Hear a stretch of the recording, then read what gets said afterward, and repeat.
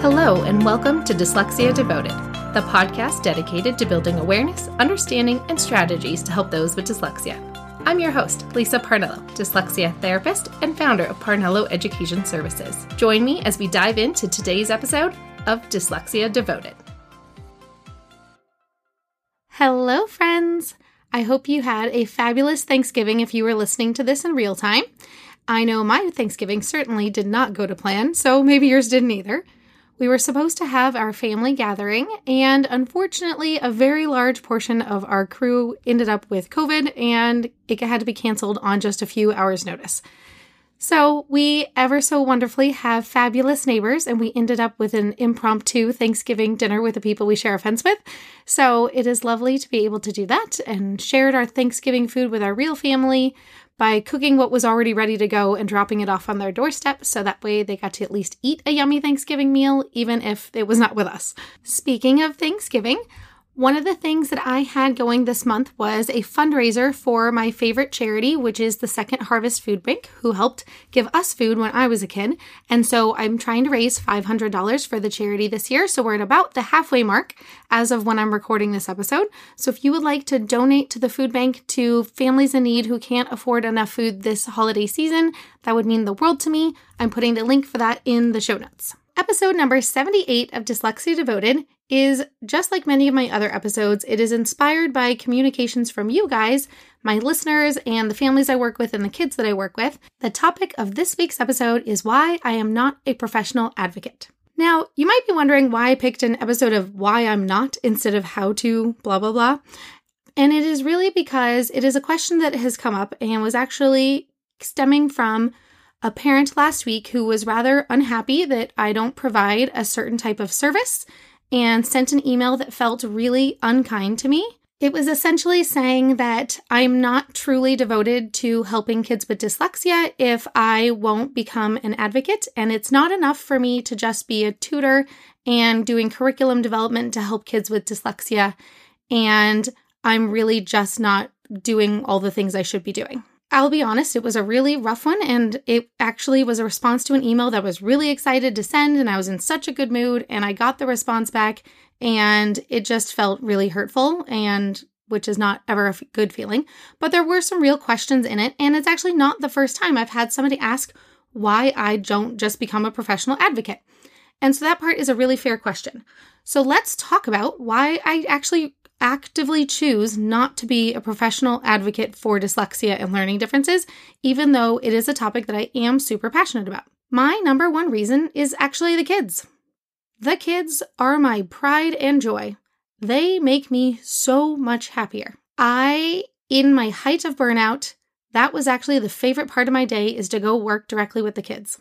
And I did hit full-blown burnout. I was in tears every day. And it was really because of how I was treated by the adults. And how poorly adults treated me in my job and my position is what led to burnout. And the kids are what bring me absolute joy and why I became a teacher in the first place. And one thing that happens that people don't realize is when you get really good at your job, people want you to do something different and go be in charge of other things. And then you're no longer doing the thing that you were really good at. And for me, the thing I'm really good at is working with the kids. And to hear someone tell me it's not enough for me to be a tutor for these kids is frankly wrong. When people get really good at something and then they leave, who's going to do that job anymore? The kids who come into my office are the kids nobody else can help. They're the ones every other tutor has failed to provide the right kind of instruction for. The kids that come into my office, try telling them I shouldn't be their teacher anymore. They are what I'm really proud of, and I'm darn good at what I do. I make kids who are terrible readers and terrible spellers love coming into reading and spelling tutoring. They bounce into my room, they cry when their session gets canceled, and for reasons that have nothing to do with me or them, it's usually like a sibling or something. And I'm really proud of that. And I don't feel like I should have to give that up. I like being the tutor that can help a kid that nobody else can. I'm really, really passionate about that. The other reason is burnout. Do you know how many teachers burn out? Most teachers don't make it past 5 or 7 years. Once you factor in being a special education teacher, the odds are even worse. And in fact, I've looked up a ton of the research for you guys. If you would like to learn about the causes of burnout and the rates of teachers leaving the profession. I'm actually going to link that in the show notes today. And it's because it has become really challenging to be a teacher because there's always something more that you can do. No matter how much you do and no matter how much you take on, there's always somebody else telling you there's something else you're supposed to do. I'm really not okay with somebody telling me there's something else I have to do and that I'm not doing enough. Because I put in 10, 12-hour days and I am doing a free podcast for everybody every week, and I'm teaching amazing kids, and I'm teaching courses for parents and educators to learn even more about dyslexia, and I'm doing curriculum development to help even more kids get better and have more opportunities to practice their skills, and working for a major company that does curriculum for kids with dyslexia. So for a person who knows I do all that to tell me I'm not doing enough, no, that's not okay. You need to be able to know that burnout's real, and the reason so many teachers leave is the way they're treated by adults. And that's actually why I'm refusing to do advocacy work, is because parents who really care about their kids, what one of my colleagues kindly calls becomes a mama bear, as in wanting to protect their child and do everything they can to help their child, which is awesome. Parents should do that. They should make sure that their kid gets everything that they deserve. But it also takes a toll on the teacher who gets that wrath all the time. That's actually why I don't want to be an advocate, is because I don't want to come in telling a teacher that they're not doing enough. I don't want to go into an IEP meeting telling the teachers that they're not good enough, because I've gotten enough of that on the receiving end that that's not what I want to dish out. I would rather build bridges with the school districts I work with, because it's not just one kid that comes from a particular school district, it's many of the kids that I work with. And I really want to make sure the school districts I work with respect me and are more likely to listen to me, and you get more flies with honey. I find that it works a lot better when it's a collaborative team rather than going in and bashing a school district and telling them all the things they're doing wrong. Because I've been in the schools. Things are rough. Things are ugly right now. You're just barely getting by. It's not really what brings me any joy whatsoever. And in fact, that's actually my third reason for why I'm not an advocate, is my personality. I really don't do well with people being angry at me all the time. Getting angry emails when I wake up in the morning is actually the reason I left my job. Some people really love debating and getting into arguments and proving their point and getting the last word in, and that's not me. I love working as a team and feeling like we're working together and everyone's getting along. And, being a bit of a people pleaser. So you have to have the right kind of personality to be an advocate. You have to be able to be a little feisty. You have to be able to not take things personally. And I take things really personally. And so therefore I know I would be a terrible advocate. I know that I have a certain level of capacity. There are only so many things I can do. So for now, what I have chosen to do is work directly with kids, to coach parents on how they can support and advocate for their own child. I choose to work on curriculum development so I can keep helping develop things that can help mass quantities of kids in their schools, in their assignments, when they have work that meets their needs and is at their level and teaches them important things. And it's why I choose to do all of those things. There is some level of capacity. You have to say no at some point. So the thing I choose to say no to is the thing that brings me the least amount of joy. Every day I get told something else I should do. I should expand my business since I have a wait list. I should hire more tutors. I should go become an advocate. I should go do this. I should go do that. And there's only so many hours in a day, and there's only so much I could do.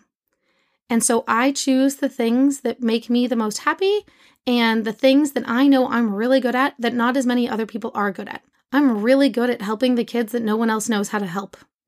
I'm really good at coaching parents on what questions to ask their school district. I'm really good at creating worksheets and curriculum that helps kids with learning differences in a way that makes sense to them and isn't overwhelming for them to do their assignments.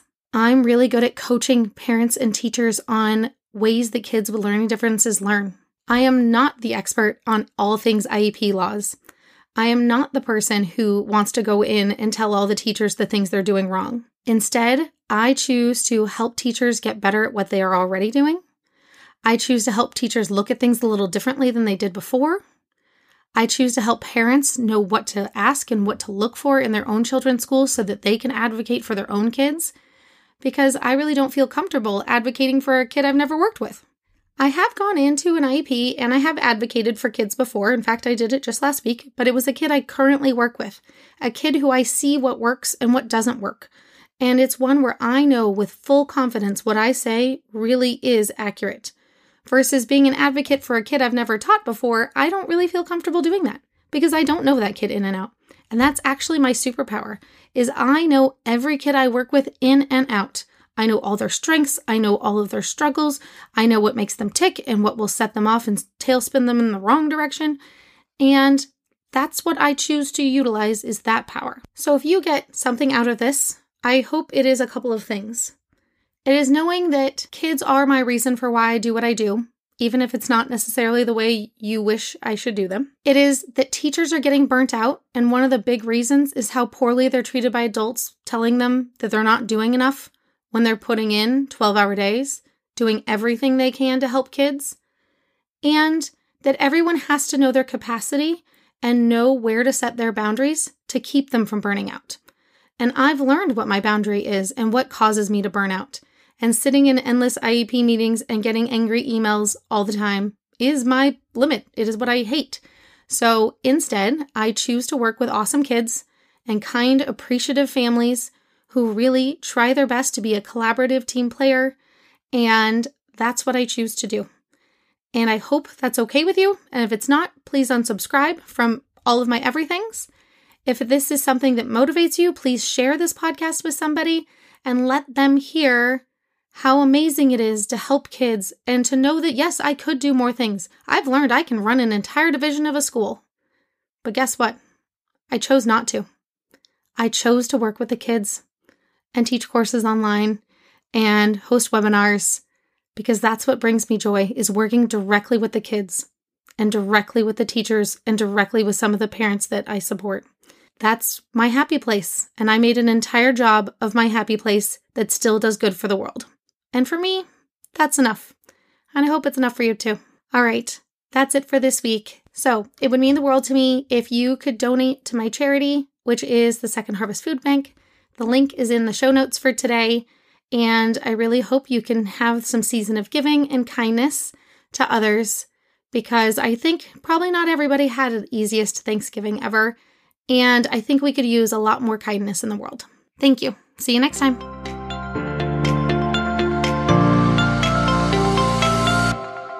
Thanks for tuning in to today's episode. If you want to learn even more about dyslexia, check out parnelloeducation.com/courses. See you next time.